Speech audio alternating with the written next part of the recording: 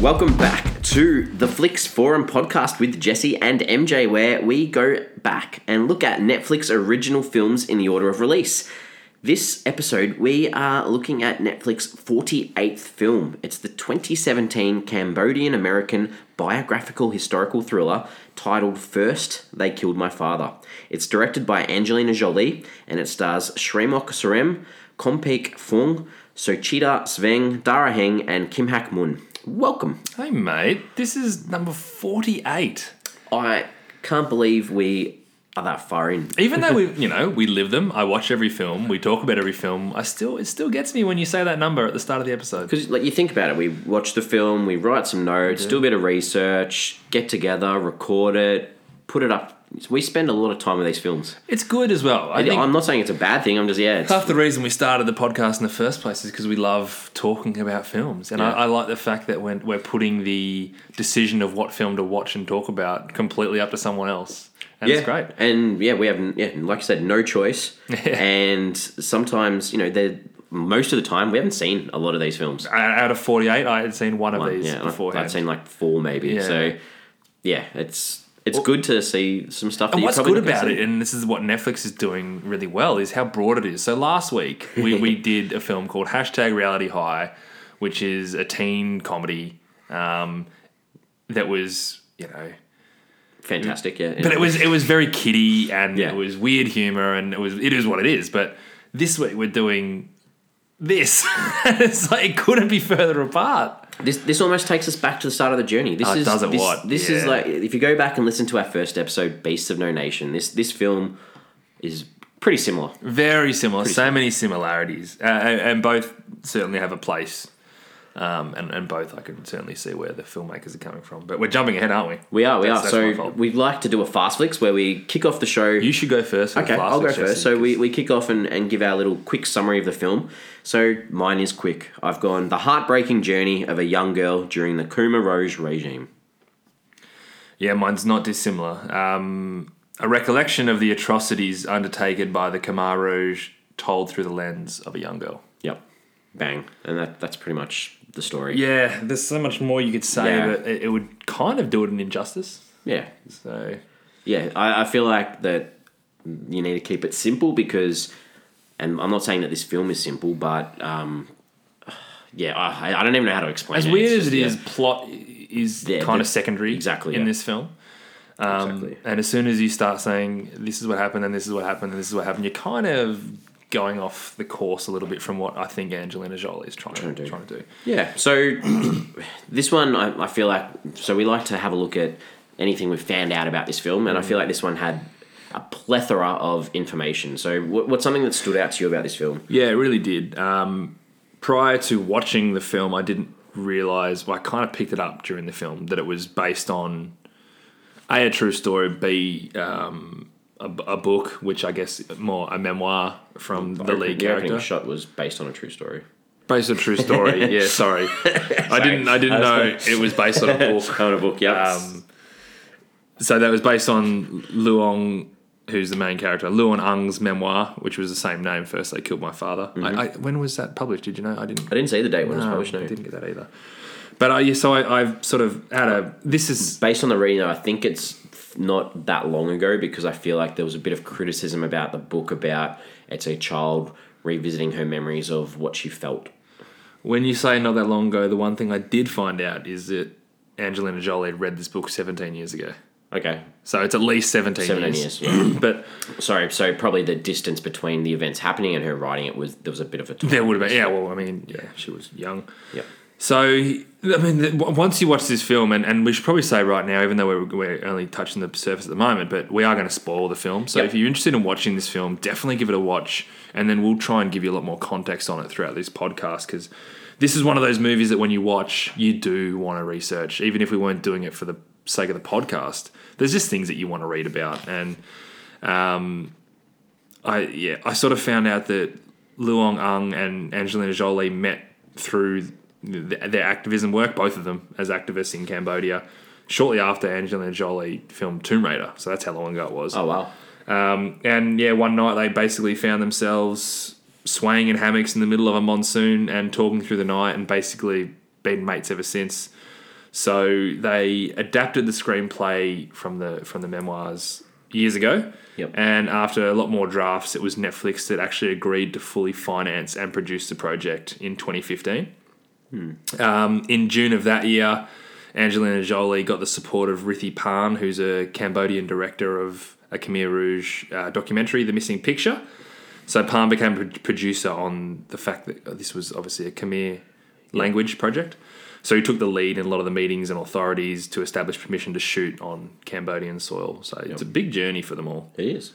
Yeah, so Jolie signed on in 2015 and they started filming that year. So, and then obviously spent a bit of time putting it all together because it didn't come out till 2017. So what, they shot it in 60 days. And I think even getting they were really worried about getting the permission to shoot in Cambodia. Have you seen The Killing Fields? Yep. So The Killing Fields for me was basically my introduction and my only real source on what happened in Cambodia. Yep. That's kind of all I knew. So I wasn't obviously going into this film with no knowledge, but my knowledge was quite small. And it definitely made me want to learn more and it taught me more. Yep. But I think if you watch this film without any knowledge, you struggle a little bit. Just because they don't bother to try and educate you at the start. They're basically just saying, this is the world, deal with it. And I think if I didn't really understand what was going on, I'd be like, why is this happening? So what's led to this point? Why is this here? So I feel like that you don't really need to know what's going on around Long's character. It's more about her. Sure. So the things that are happening around her, you don't need to know the background really. And if you do know a little bit about it, it'll be more impactful for you. But I think you could still get a lot out of this film. Oh, I don't doubt that. I don't doubt that. I'm probably jumping the gun a bit. So it had a brief theatrical release in Cambodia. Yeah. Shot in February of 2017. Yeah. And then it premiered at TIFF September 2017. Yep. And it played, before it went to TIFF, it went to the Telluride Film Festival in the USA as well. I did see that actually, nominated for a Golden Globe. Yep, that's what I've got down as its probably biggest nomination. Yeah. For best motion picture of a foreign language film. Yep. So it was beaten by, did you get it? No, you go. In the Fade, French-German film. No, don't know. I wasn't familiar with it either. So I added up all the nominations it had. So it had 34 nominations across a variety of different award categories. A lot of them around best foreign language. Yep, correct. And it won 9. So out of the 34, it won 9. Pretty impressive. And it was shortlisted for the Academy Awards. I saw that they submitted it for Academy Awards. Entry, but didn't make it. And then, it had a lot of... After it debuted on Netflix on the 15th of September, it did premiere at a lot of other festivals too. Yeah. Which is probably... This is probably one of the films that has had the most theatrical releases. From what we've done in these 48 films. Yeah, and Beast from No Nation is probably the other one. Yeah. Budget of $24 million. Yeah. So, shot in 60 days, budget $24 million. Probably... That's a big commitment for Netflix at this point in time. Really getting behind it. But still, for the aesthetics of this film, I feel like that it's well spent. For sure. And look, I can imagine it wouldn't be all that expensive to shoot in Cambodia. Yeah. And the point being, Killing Fields, which is obviously based around the same kind of story, was filmed in Thailand. Yeah. So this was the first time they actually went back to Cambodia and did it there. But just for some context, some $24 million budget films. Oh, good. I wrote down here because one source I said had it at 22 mil. Okay. The other source I saw had it at 24 mil. So it's the same sort of range, but I was like, I don't know if I'm going to be able to get MJ on this one and be like, I've got the budget, can you give me some films? So I'm looking forward to it. Okay, well, $24 million, a couple of the more popular films for $24 million, small budget, but Scream 2, Old School, Fences, probably one of the more recent ones. There wasn't many recent ones. Denzel Washington. Correct, Denzel Washington. And the original Point Break film was $24 million as well. So you can do a bit of work with $24 million, but this is probably on the higher side of $24 million films. Swayze's Point Break for $24 million will probably be about a $50 million film today. It's very true. Well, you count for inflation. No, of course, yeah. I mean, that's why, what I tried to find, even Scream 2 is late 90s, Old Schools, early 2000s. Yeah. Still, no, that's why Fences was probably the one that I tried to get that was most. So Angelina Jolie, I guess the reason she's got this connection with is because she's adopted a Cambodian kid. Yep. Yeah, and she actually has Cambodian citizenship too. Yeah, I see. I learnt that during this. And her adopted son Maddox is a co-producer on this film. Yeah. So would have been about 18, I think, by the time this film was made. Yeah. So it's a nice sort of little kickstart to get that, ability to get into the... Yeah, she made the point that industry. he was, very hardworking, and this was a good opportunity for him, a great chance to see see where his ancestry, lives and all that kind of stuff. So very important for that sense as well. I didn't realize she became a citizen in 2005. Yeah. So she's been a citizen there for a long time. Yeah. I really thought that they have a lot of those statistics at the end of the film about the deaths that this actual genocide, Blows your mind, doesn't it? It's crazy. A quarter of the population. Yeah. In 4 years. It's crazy. That's so many people. Insane. What's the amount of people again? It said it like 2 million or 4 million or... Yeah, it was something really out of control. Anyway, it sort of breaks your heart a bit to think that people have that lack of respect for humanity. Was there a thing at the end that said this is an important story to tell, or did I just write that? I think I read that somewhere. Yeah, and it's just as simple as that is. It's just like saying, "Oh, you just watched this film, right?" And you're like, "Oh, geez, why did I watch that? Well, this is important for people to know." I think in pre-production, it had at first they killed my father, and then the subtitle for it was "A Daughter of Cambodia Remembers." Yeah. So it's about remembering the past, and it's a lot with these Holocaust films as well. It's about remembering what's in the past, so that doesn't happen in the future. Yeah, because you don't want this atrocity to happen again. So Angelina Jolie basically said she made it for Cambodia. She made it as a kind of a thank you, a love letter. There hadn't been a story on this scale that would reach people in their own language. That's probably a good point. Yeah. With them being the hero, like Cambodia, they fought back and they got themselves back to what they are now. But yeah, and there are there's hundreds of films about Vietnam. Hundreds of films, and because America's really heavily involved. Correct, and you don't get a lot of, and America was involved in Cambodia too. So you say that at the start. You do say that at the start. So it's interesting that there's only a couple of films that I can think of that actually cover this story. Yep, there is. Rwanda. I don't really think there's many stories about Rwanda either. You've seen Hotel Rwanda. I have seen Hotel Rwanda. Yeah. That's heartbreaking. That movie. I think we may have spoken about that film on here before. I think we spoke about it during Beasts. Beasts of No Nation, because it kind of... I studied that when I was in Year 12 for international studies. And I've taught that myself a couple of times just to open kids' eyes. I watched that at home on a Saturday night by myself once and just broke me. Yeah. I knew what I was getting into. You need someone there with you for that one. No, that was rough. That was really rough. Critical consensus for this one was pretty... positive. Very positive. 88% on Rotten Tomatoes on 67 reviews. Reviewers would like this. You can see critics getting behind this. This is a real critic. The same thing, Rotten Tomatoes, the audience had 80%. So, is that right? Okay. So pretty high for the audience, and that was on nearly 2,300 reviews. Well, 7.2 out of 10 on IMDb. Which is pretty high. From nearly 11,000. No, that's very high. That's very high, If you're given anything over sort of 3.5 stars, and there you go, Letterboxd 3.5 out of 5 from nearly 4,000. Those numbers are a little bit smaller than I thought, to be honest. As in the rating, the amount of people rating them. But no, they're good numbers. It was a good move, I think, for Netflix. And you know what? I wonder how much this paved the way for Roma being what Roma was as well. Because this is a year and a bit before Roma, and they obviously pushed Roma really hard from a awards perspective. And I think they found themselves a nice little niche in this foreign language area. Yeah. Anything else that you wanted to share about the film? Look, just again to put some credit in what Angelina Jolie is trying to do for Cambodia. She used only native Cambodian child actors who spoke the Khmer language. She cast soldiers from Cambodia's actual army to stand in for the Khmer Rouge.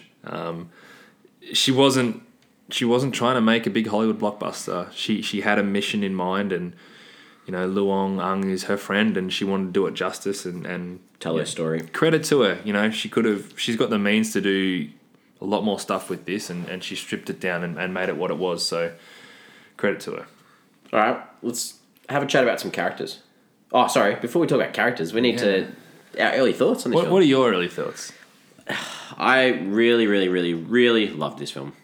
I thought it was moving. I thought it was made really well. It looked beautiful, and I was anxious watching this film. I felt this anxiety for the character's well-being right from the get-go, and I was on edge. Okay. I was on edge. Yeah. What about you? I appreciated it. Yeah. Particularly for its ability to not hold any punches. Really put yourself in Luong's shoes. Yep. I do think that the commitment to telling the story as a 5-year-old had its barriers, particularly from a context perspective, which I spoke about earlier. Yep. And I thought that the child's perspective kind of shielded the audience from some of the harsh realities, and it built just a little bit of confusion and chaos, which made it a little bit of a slog to get through at times. Okay. All right. Good. So this could be a little bit of a good discussion. I liked the film. I did like the film, no. but I could see that there were just some barriers there from really... Because some of the things that you've mentioned there are things that I really liked about it. I liked the child's perspective, and I really appreciated that. And I don't think they're bad things either. I get where they're coming from, but it does impact my entertainment level and enjoyment level. So. Okay. Good. All right. Well, let's talk about some characters. Let's do it. Go for it. I only wanted to really talk about Long, really. Well, here's your chance. So I thought the performance from that kid was awesome. Her only acting credit. Yeah, awesome. Yeah. Obviously, very little dialogue, but you didn't need the dialogue, and that probably comes down to a bit of Jolie's ability to direct. And I felt I was watching this film as if I was her, and I just loved that perspective from her eyes. That's the one thing you can't forget in this whole film. You are watching this from her perspective. Yep. And if things aren't factually correct, or if things aren't the way that you expect them to be, that's cool. That's how she saw it. Exactly. And you need to remember that when you're watching this whole film. It's the kid's interpretation of what was happening. And that's what actually gets me to her father, is how much of him was how his daughter saw him. Like her father was amazing, selfless, strong, wise. But was he? Or was this just how Long remembers him as this great guy? And you just need to check that every time you're judging something. And you go, no, this is what a 5-year-old girl thought was happening at the time. And that's what those opening scenes where they're sort of marching away and getting forced here and there. And I don't think you truly... that's probably a bad way of putting it. But as an adult watching this film, you can understand all this atrocity that's going on. But that's not really conveyed on screen because the adults are actually being calm about it. Long's like, okay, this is kind of how it is. And it's really strange. And I put this in my scenes as didn't hate it, didn't love it, but wanted to talk about it, is that despite my brain knowing where this was all headed, the feeling of being doomed isn't really portrayed on screen at all early on because she doesn't feel threatened at all. And it slowly gets to that point where she's like, something's up here. Like when she's like, you said we could go home in 3 days. It's been 3 days. But those first 3 days, she's not worried. No, because she felt safe. Yeah, and her parents are giving off good vibes and everything's going quite well. And it was just a cool way to do it. Have you seen... There's a film called Life is Beautiful. Have you seen it? It's an Italian film. No, I haven't. The guy... I feel horrible for not remembering his name. His surname starts with B. He won the Academy Award for Best Actor that year for a foreign film. And it's about a male adult in a concentration camp with his son during the Holocaust. Right. And the film is literally the perspective of the kid and the dad trying to tell it, pretend life's normal. So even though they're in all these striped pajamas and all these types of things, and it's literally the dad making life as normal as possible for this kid. And I just had these to me, it was that these parents, for the kid, for Long, life was almost as normal as it possibly could be. Yep. And the parents were a part of that, even though you knew that they were trying to deal with everything else on the outside. Yeah. And you could see that through multiple scenes. Yeah. That movie sounds heavy. You need to watch Life is Beautiful. Yeah, okay. Straight. Yeah. But anyway, that's that sounds really similar. And that's the vibe that I got really early on. Yeah. There was a breaking point in that, obviously, but it was a very interesting way to look at it early on. Because, me being somewhat familiar with what was going on, I was like, this isn't being portrayed. This is, okay, I'm watching it from her perspective, and that's why it's not being portrayed. Yep. Is there anything else you want to say about her? Again, I thought she was great as well. Yeah, like you mentioned about the dad, and I thought they tried. Yeah, like you said, they tried to make it out like that. All the kids thought was that the dad cared about them. Yeah. 100%. But you get these little shots of him like burning his passport and just these little things of him arguing with the uncle and auntie about being there because he's a danger because of his job. Yeah. So as bad as he felt, he still just wanted the right thing for his kids. And when Long takes these grains and then he like blames it on the rats. Yeah, grains of rice and blames it on the rats. So she's protected from the brothers. Like that was in my scene. That's yeah, that was beautiful. Yeah. Anyway, and heartbreaking. Yeah, I didn't want to talk. I was like, we could talk about these characters, and I was like, no, I don't. I just want to talk about her because this is literally just her story. It's not about what's happening around. It's a character story about this kid. It really was, and I didn't have. All I had was her Pa, and I just wanted to mention the difference between Pa and Ma. Yep. Whereas he always felt in control and was willing to sacrifice everything. You could feel the weight slowly get to her, and that was tough. Her seeing her mum like that, she never saw her dad get to that point. Very true, yeah, and and you could see it almost in the mum's face at times that she was down and out. She was done, and when the dad was gone, that was it. Yeah, she had nothing left to give. Yeah. So Angelina Jolie is a director. This is her fourth film. Fourth or fifth. Fourth, yeah. So in 2011, she did this one called Land of Blood and Honey. Then she did Unbroken, which was filmed in Australia. And then By the Sea, which was with Brad Pitt about a relationship in France. So three out, like the first one, and then Unbroken and this one. So 3 out of her 4 films that she's directed have been war films. Yeah. So maybe, have you seen Unbroken? No, I haven't. Unbroken's a really good film. I thoroughly enjoy Unbroken as well. I haven't seen the others, but Unbroken, it's about an Olympic American runner and how he gets captured by the Japanese. And it was filmed. A lot of it was filmed in Australia. Well, she actually mentioned off the back of Land of Blood and Honey. This is kind of talking about why it works on Netflix. She liked the idea of this being on a streaming platform because viewers could watch it when they're ready. Yep. And if they are struggling with a certain portion of it, they can put it off and turn it off and look away for a little bit, because a lot of the feedback she got from Land of Blood and Honey was that people who were Bosnian, said they needed to stop, take a break, come back to it. So she was really aware that would probably be very similar for particularly a Cambodian audience, but any audience who can. It's tough. It's a tough sell for a film to be like, hey, you're going to go sit in a cinema with ads. You're in a cinema for over 2.5 hours, and it's not going to be an enjoyable experience. Nah, you're right. Very right. And I really enjoyed that. The cast were all unknowns and locals, like you said before. It was great. It was so good that she didn't be like, I need to get one name to sell this film. Yeah. It was clearly never important to her. No, like you said, she just wants to tell this story. I enjoyed that about reading about that stuff with it. Yeah. Do we want to look at some scenes? Yeah, I think we're ready to look at some scenes. Okay, tell me what did you like? What stood out for you? I kind of struggled through the first half hour in the sense that it felt and this sounds overly critical, but it felt a bit aimless, which was the point, and I'm okay with that. But there was nothing that stood out for me early on. So there was a scene where the dad said, "If they find out who I am, and you and the children will be in danger, and you must do what I discussed." And that was the first time that I got interested in the story of Luong specifically, because initially it just felt like she was this fish that was in a stream and we were just seeing everything that was going on. Yep. And we we're going to get that individual direction of her story, which we did. And that was a nice turning point. And that piqued my interest straight away.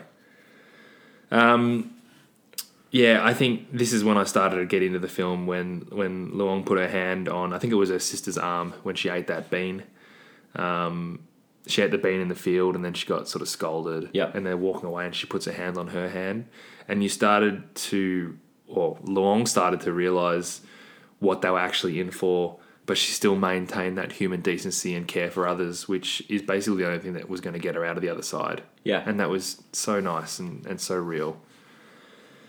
You mentioned this before, but this one got me when after she eats their rice and the dad blames the rats and the brother hits her and the dad doesn't get mad at anyone, and he holds them close and just says that they have to love each other.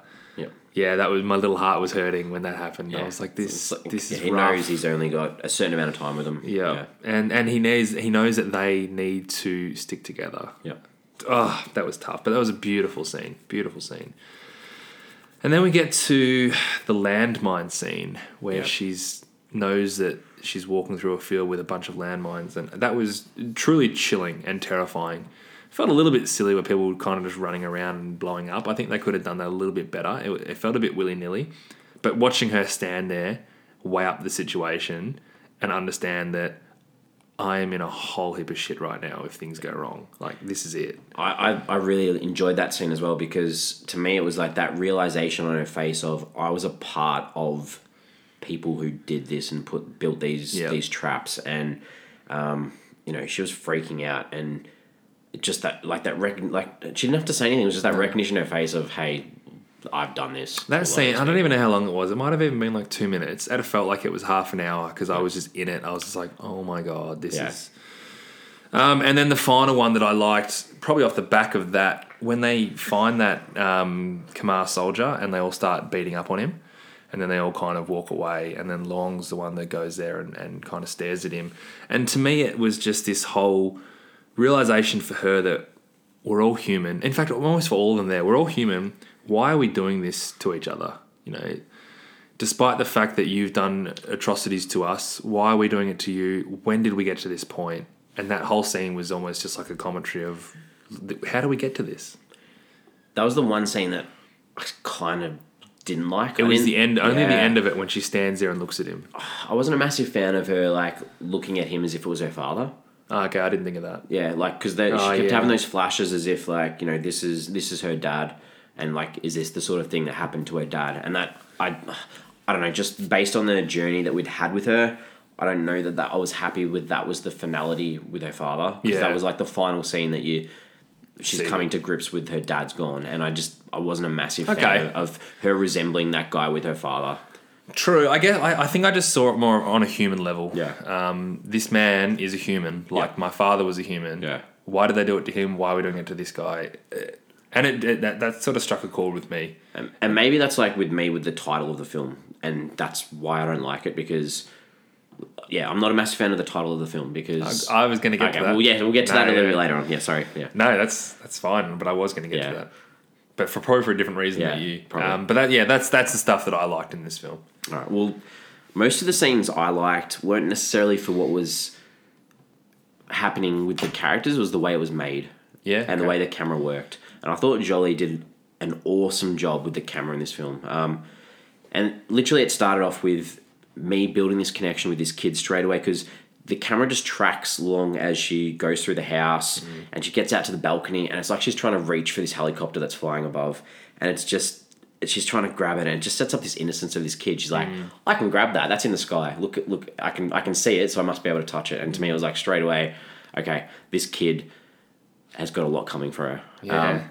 And, this was followed up by the next scene is the kids are all sitting at the table playing footsies with each other, and they go out and play hopscotch, and it's just this total, like, innocence of these kids. It's a really similar setup to Fantastic Beasts, where Beasts of No Nation.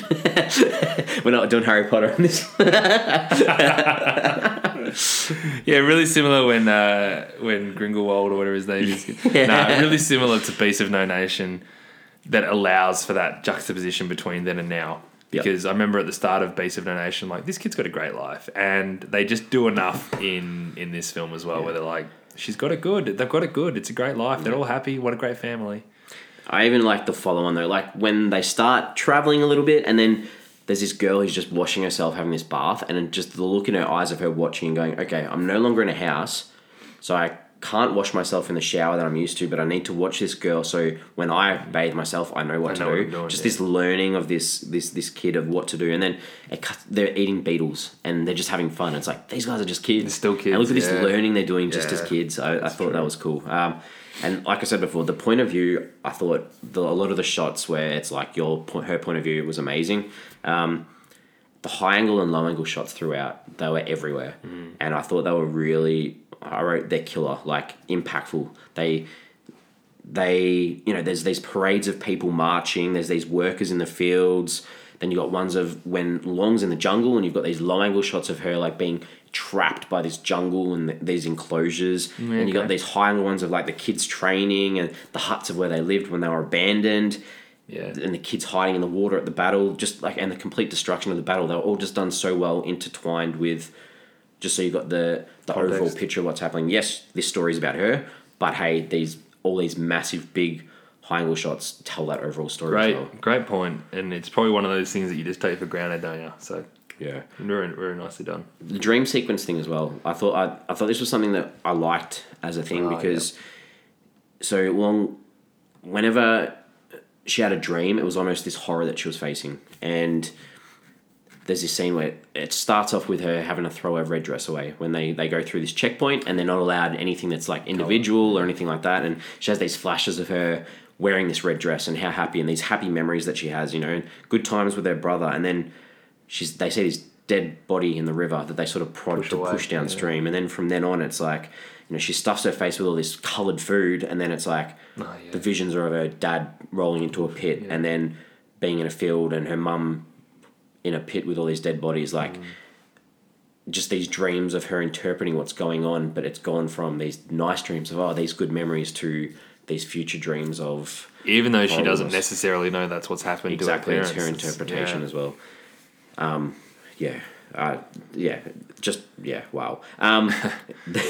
I thought that there's this scene where Long was trying to get changed on the car, and they've got this towel, and just the camera work was amazing, like of trying to get changed behind this towel. And I just felt like, back when you're at school and you're like trying to change behind a towel, and it's just like, I could relate to that as a kid. Like, you don't want to get changed in front of people, so you got to do your best to cover it up, and just this whole innocence. And she was still thinking like, why am I doing this? Exactly. Why can't I be at home?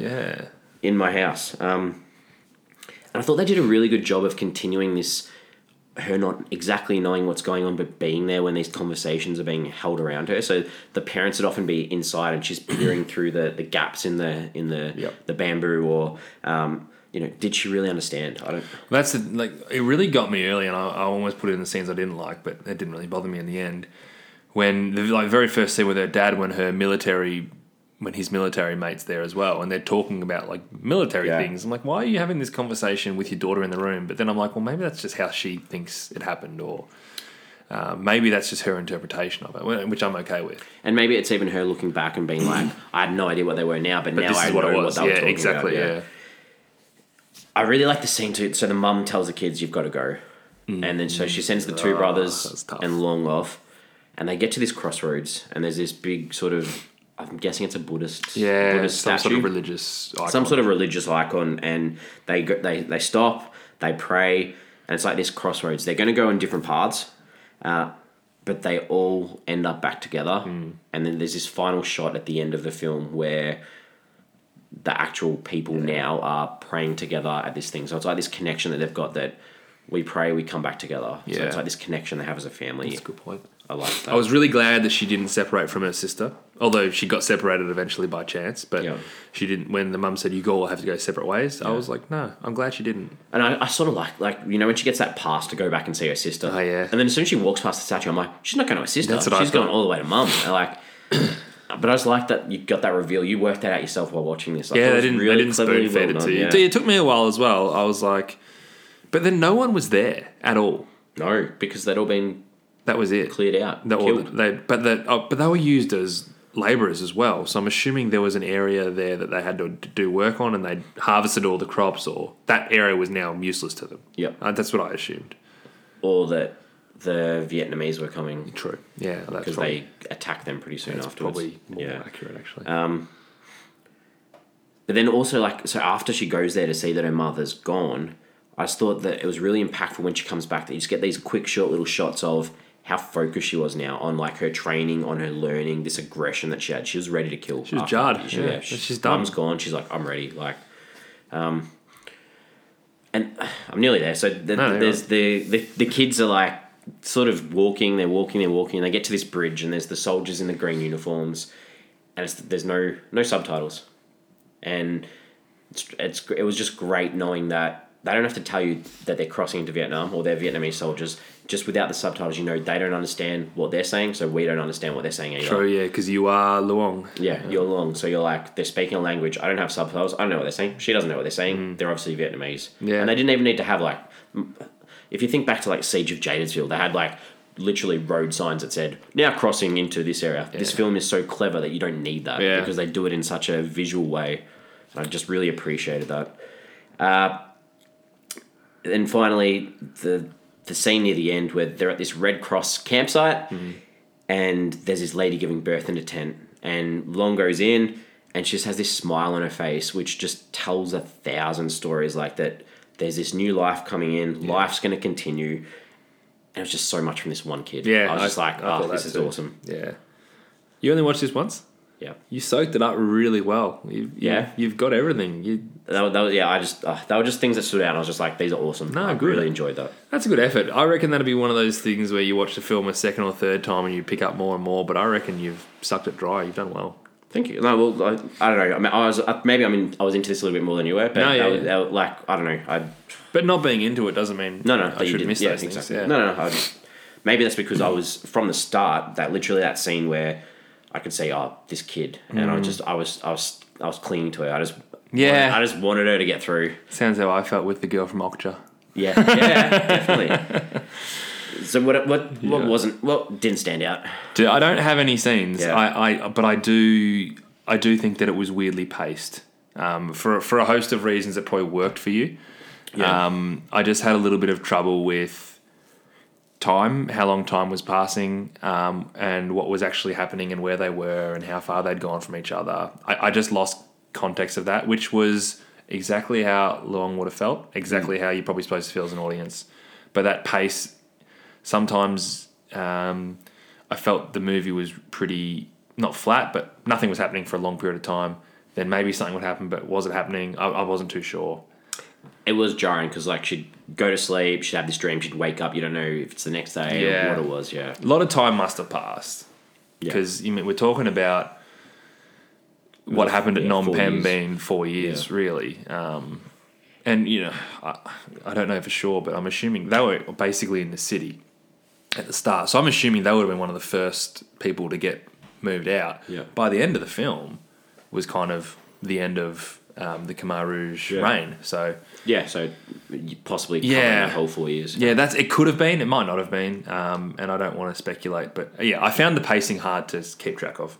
Yeah. But, there was nothing that I specifically didn't like in terms of scenes that didn't work. Yeah. The only thing that I spoke about before was that scene where she kept seeing her dad in this guy that was getting beaten up. That was the only thing that didn't sit massively well. It's all right. We looked at that one differently. Yeah. All right. Well, what was the film saying? Like, what are some themes? I want to say as blunt as possible that this theme is probably not the right word, but this was just an important story to be told. Yep.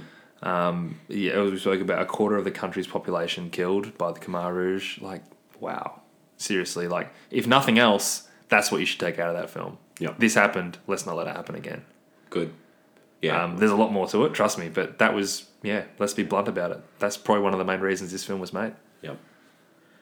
I was looking at it again from just as if I was that kid. So this survival thing, like just staying alive, doing what you have to do, lie about your name, work as hard as you possibly can so you don't get shipped off, whatever you need to do to stay alive. And again, like the loss of innocence, like seeing all these things happen around you, even though it may have taken her time to realize what was happening, like it was happening around her. So that's going to have some sort of impact somewhere. I like this idea of her dreaming too, like not knowing what happened, but dreaming or having these visions of what had actually happened. So maybe that's a little bit of closure too, like that you need some finality behind what had actually happened to these parents that you didn't actually see what happened to them, but you need for yourself some... Of course, how could you not speculate, exactly. Right? Like, the dad died, but like if you're 5 years old and your dad walks away, did he die? Like, how could you not think maybe he's all right? Like, maybe he's just gone to another town or... And, like, do you imagine based on all the things that you... Like, there are lots of scenes where she sees dead bodies or people being tied up or things like... I'm sure it's a combination of all those things that she imagines this is what happened. Which one was his end? Yep. Yeah. The US bailing on another conflict. Yeah. What was that Siege of Jadesville that happened as well? Well, that was the UN. Yeah, that was the screwing UN. up. It was. I know what you're talking about. The one with Lakeith Stanfield. War Machine. War Machine. Yeah, Yeah, that one. There's a little bit about corruption too. Like it didn't need to be about a film about communism versus capitalism or anything like that because it didn't have to be. But it was tough for Long as a kid to understand this when she's gone from this living in this house where she could have whatever she wanted to being told possessions are worthless, we're all the same, but then having to work so hard and then seeing all these things that you're working hard to produce these awesome fruits being shipped off to other people. So where is this, like, as a kid, how does that make sense? Where's the logic? Yeah, because it's like, we've got all these awesome fruits, all I'm allowed is a couple of bits of rice, but they're shipping off all these awesome, lovely produce to other people. It's and it comes down to the propaganda that they're selling them as well. Yeah. But that doesn't, and I'm sure that's how it was. It doesn't sit well with me that was the Khmer Rouge's motto, that we're all equal, when, like, you're absolutely not. These guys were prisoners, and don't pretend like they weren't. So, was that them trying to pump the communism ideals? but yeah, it was. But and as I said, like, let's not try and this was an evil race of people. Let's not try and justify what they did. But you know what? They have to have had these ideals in their head that were working, but it doesn't sit well with me that was the way they went about it. Because were you trying to recruit these people to be part of your regime, or were they prisoners?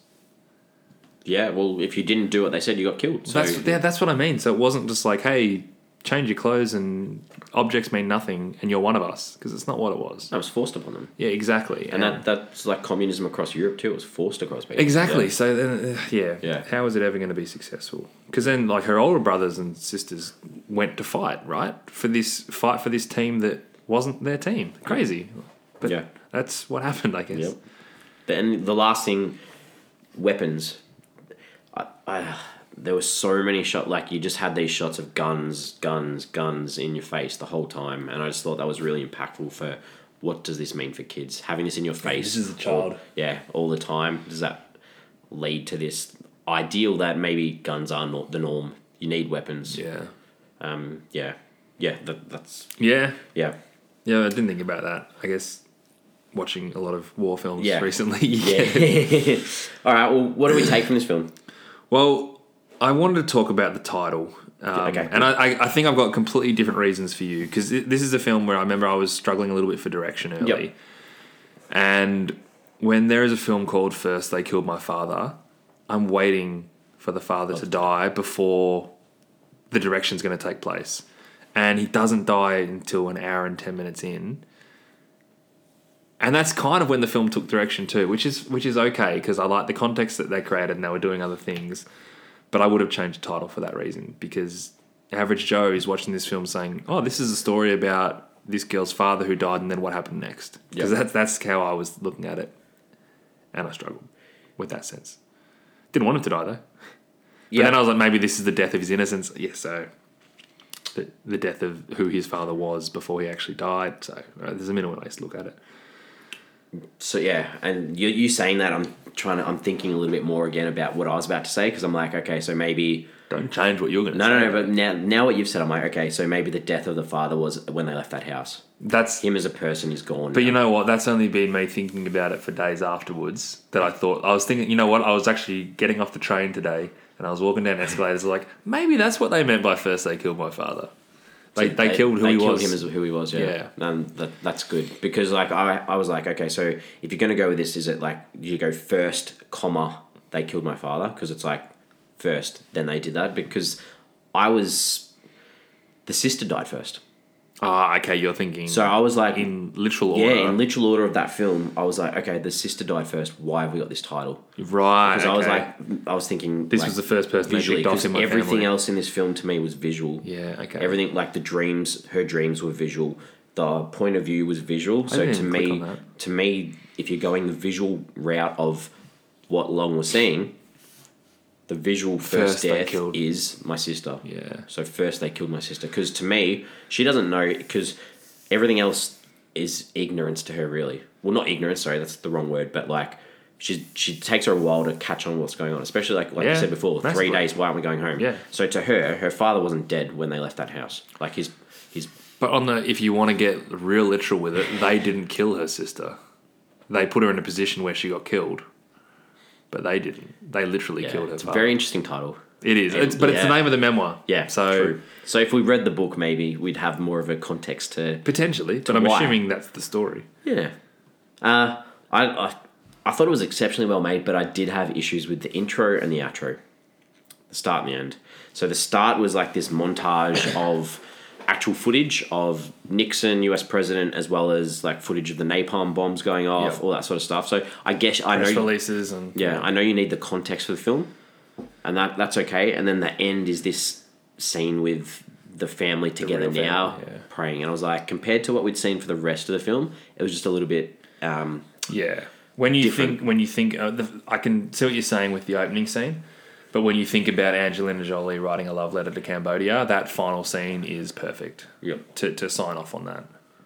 I guess it gives a little bit of hope that these people did survive and that they're still... I think when you're sitting through a story that grim, and it's super grim, you know it's a true story. And when you're watching a true story, you never actually know how many creative liberties they've taken. In this, it seems like they've taken very little. Like, this is basically what happened. So to see that at the end, knowing that this is how they ended up, it's pretty heartwarming. And a story like that can really use a bit of heartwarming nature. I agree. I would have watched this at the cinemas. It would have been a lot better at the cinemas. Yeah. It would have been. But to your point, it would have been a hard slog. And to Angelina Jolie's point as well, so someone's sitting there going, why am I putting myself through this? And that's not a reflection of you not being an empathetic person. No. It's hard to swallow. And it really is. Schindler's List is one of my favourite films, and that's not an easy film to watch either. Schindler's List is a great film that I've seen once, that I'm in no rush to watch again. Yep. But it's a great film. Yep. Same with... Have you seen Room? A few years ago, Room with Brie Larson. Yep. Great film. Wouldn't want to watch it again. Yeah. So sometimes the content or the material is just a bit too much to swallow sometimes. Yep. Yeah. You need to be in a hell of a right mindset for it. Yeah. Did you go on IMDb at all? I didn't. I reckon in the 48 films that we've done, I reckon this is the first time I didn't. I did after I watched the film to see if anyone had been in it. Like you said before, this is her only role she's done. The only thing I did afterwards was IMDb Angelina Jolie's son, who was the executive producer, because I read the name on the credits. Yep. And I saw that it was Jolie Pitt was a surname, and I was like, oh, like, has he done other producing roles for them? That was the only thing. So Had he? Or? No. Okay, yep. Have you got any questions you want to ask? Yeah, I do. I thought of one whilst we were talking, so I'm going to ask you that. Good. Because you have very much enjoyed this film. How much do you want to read the original memoir?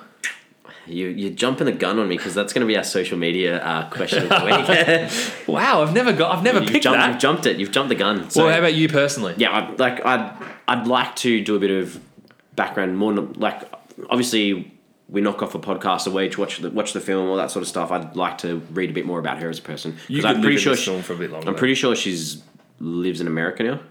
Don't know. Yeah, from something I read, I'm pretty sure she lives in America, and she goes backwards and forwards. And the idea is she's in America, she's married in America to an American, right? And her ideal is that eventually, when their life in America is done, she's moving back to Cambodia. And something I read was a little bit about the husband's like, he's got to come to terms with that because that's what's happening. Right. Yeah. Gee, you think you'd discussed that before? No, not the way you said that. I said that. No, he doesn't want to do it. No. Bloody oath, we're going to do it. No, I mean so he's got to deal with like the rest of his life. He needs to understand. Yeah, and understand that for a part of her story, he needs to go back and live there with her. Okay. Yeah. So yeah, what about you? I would be interested. I think if anything, I've learnt that this story about, and I studied the killing fields in media in high school, and so we did quite a bit of work on it, which is, it's like 12, 13 years ago. You're not that old. What are you talking about? But and that was the first time I'd learned of it. So we did a bit of work on it then, but even just watching this film, I learnt so much more about even like the Angkar. They keep referencing Angkar. I was like, what the hell's Angkar? I'm not familiar with that, but it's basically the Khmer Rouge before they were the Khmer Rouge. This is kind of how it started. There was no mention of Pol Pot. Not once. This film, no. Yeah, not once. And I think that's good. You're not recognising someone. Do you think, as a 5-year-old, do you think she wouldn't have hearing the name? You kept hearing the other name that they kept repeating. So Angkar. yeah, but I think that was like the name of Khmer Rouge more than anything else, rather than a person. But like you think about, you make a film about the Hitler Youth and Nazism, the kids know who Hitler is. So if you're breeding this young generation to do what you want to do, surely they know who their I'm leader the boss. is. Yeah. Make sure you know who But I am. I think that was purposely done. Like, you don't want to recognise or put a name to someone who's committed those atrocities. True. That's very true. It'd be interesting to see if that's in the book, because it could literally Yeah. be her recollection. So she just true. didn't. But that would actually be a very thoughtful way of doing it. So yeah, I think I wouldn't mind reading it. It's always nice to bone up on that kind of stuff. It's important to know. And it's tricky because, like, so I studied history throughout high school, at university. I teach history every now and then. Even in Australia, the focus is on Vietnam. It's all happening at the same time, but your focus is on Vietnam. Well, so Australia specifically has a lot more to do with the Vietnam War than this. correct, but thinking about worldwide perspectives, like there are so many of these stories that you just need to highlight to. Yeah, that's the thing. It's if this had happened in any Western country that a quarter of the population was wiped out in 4 years, this is the biggest thing you do in history. So it's a really good point. Yeah. Let's not sweep it under the rug. Anything else? I also, do you think, and you probably do because you really like this film, do you think Angelina Jolie sits back, looks at her work, and is satisfied with this as a love letter to Cambodia? I hope so. I really hope so. That was the first thing I was thinking. And I said I didn't mind this film, didn't love it, but I think she should, the amount of blood, sweat and tears she put into this, I hope she sits back and goes, job well done. I'm glad I did that. I hope so, but then at the same token, I know there's a lot of creatives who don't want to watch. They've spent so much time and effort on a film that they don't go back and. I mean, whether it's revisit it. watching it or whether it's just Yeah. knowing that it's out there. Hopefully, she just thinks I've done an awesome job, and I hope she does. I hope she So do I. I really liked reading about her and her relationship with this film and this part of the world. Well, following on from what you said about Angelina Jolie before as well, like how she was really on board with the locals and getting the permissions to film and all that sort of stuff. How, like, directing a film in a language you don't speak, I did find this a very quiet film. As in dialogue quiet. Yeah.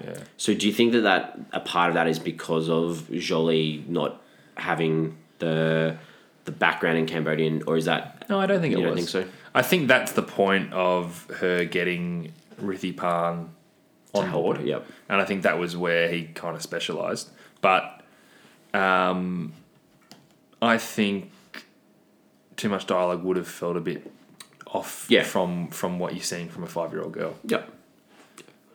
Last thing.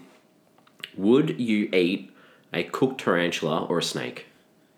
Because watching those scenes where she's catching that spider and then they're gutting that snake, I was like, I'm gonna have nightmares. I was like, I couldn't do that. I don't know. Not even for money. I couldn't do it. What if you're on Survivor and you had to win immunity? I guess if they're dead, it's different. But like they showed that spider alive, and that just freaked me But out. she didn't eat it alive. I know she cooked it, but still the furriness in your mouth. I didn't cringe at those things. Okay. I think I'm just a I'm weakling. Yeah, there's definitely things I'd rather eat less. But I'm shocking with food, so gross food like that. Ugh. Nah, like the snake. That was a good get. If they didn't get the snake, that was. No, that was alright with me. All right, well, let's wrap this up. Well, I just want to. Sorry. I've got to did my dog bark update. Okay, This is weird. So I got 2 dogs. I don't even remember a dog in this film. No, there's not. Ooh. So Todd is the one who likes to bark at animals, and he's like, I mean, he'll bark at someone in a lab coat because he thinks it's something. Like he likes to bark at lots of things. But Bernie is pretty good. But Bernie had a lot of trouble with those yaks. Are they yaks? Those big? They had a lot of like yaks. I think they're yaks, like big bull kind of things. Yeah. Every time there was a yak on, he would just kind of like grumble a little bit. But he won't really go with other things. But maybe he's got a thing for yaks. We need to take him out to the Wild Yak Brewery. See how he goes. That's how they make that beer, isn't it? The milk yak. It's all real yak. Yeah. So I'll keep an eye on that one going forward if we get any more yaks in a film. Yeah. Right. He's a smart dog, so you might really have a specific taste. Good. All right. Well, let's have a chat. Like to give our films a rating out of 5 and see what we think. Tell us out of 5. Give us a summary. This was a great chat. I've really enjoyed, and I knew I would enjoy talking about this film. I felt the weight of the film as it was supposed to be felt, and I appreciated the reasoning for making it, and I respected the decision to fully commit to the display all through the lens of Long. But the good thing is about this film are also the reasons why it became a bit of a tough slog for me. So the plot direction was a little bit unclear, and I did find my interest levels wavering throughout. It was a filmmaking job well done, but for me, it's still just a 3-star film. Okay. No stress at all. So I really enjoyed this film. I think I've probably made that fairly clear. You? Yeah, I think I did. Sorry. I'm coughing up my guts here. I've been holding off all episode, so Now you're letting it out. It's all coming out. No, I did enjoy this film, and I totally get that it was a long film, but I looked back on it and I was like, I can't work out what you'd cut out of it. Yeah, sure. Because I was like, yeah, I don't know. I thought it was all cleverly put together. So, it was well made. Each shot carefully selected. It was needed. I'd recommend this to people to watch. So I've given it a 4 out of 5. Nice. So I'm chucking the calculator away because I can work this one out of my head. 3, so it's a 3.5 out of 5. As a team, that's a good score. Which is a good score. Which is basically reflective of the wider film community. Yeah. Would you watch this again next week? I'd probably take a bit of time to watch it. I wouldn't rush back into it because I know it's pretty heavy. Yeah, I think I'd definitely watch it again. And this is a bit like I said before, Schindler's List. I love that film. It's hard, it's heavy, but once a year I'm going to watch that film just to get my mind back around what we don't want to do as humans. Yep. All good. Yeah. So we are on social media. We have Twitter, Facebook, Instagram. We're at Flix Forum. Going back to MJ's comments throughout, the question this week is: are you interested in investigating Long's life after? I can't believe I picked the question of the week. I want to know about her life after what happened. That's what I want to know. So, how did she get from Cambodia to America? How did she, those types of things? How did she get into this activism? What was her roots into that? So, have you read Mao's Last Dancer? I haven't. No. So Mao's Last Dancer is obviously a great story, but there's the later publications have updates. Yeah. Ah, cool. Yeah, it's really good like that. Yeah, good. He lives in Australia now. Yeah, so please subscribe to us. Give us a good rating. Apple Podcasts if you can. Spotify. Next week we're back again. If you're not bored with us after this long episode, we've had a long episode. If you've watched this film, I hope you would have enjoyed this conversation, because if you watch the film, you want to talk to this. I hope so. You want to talk about this film to someone.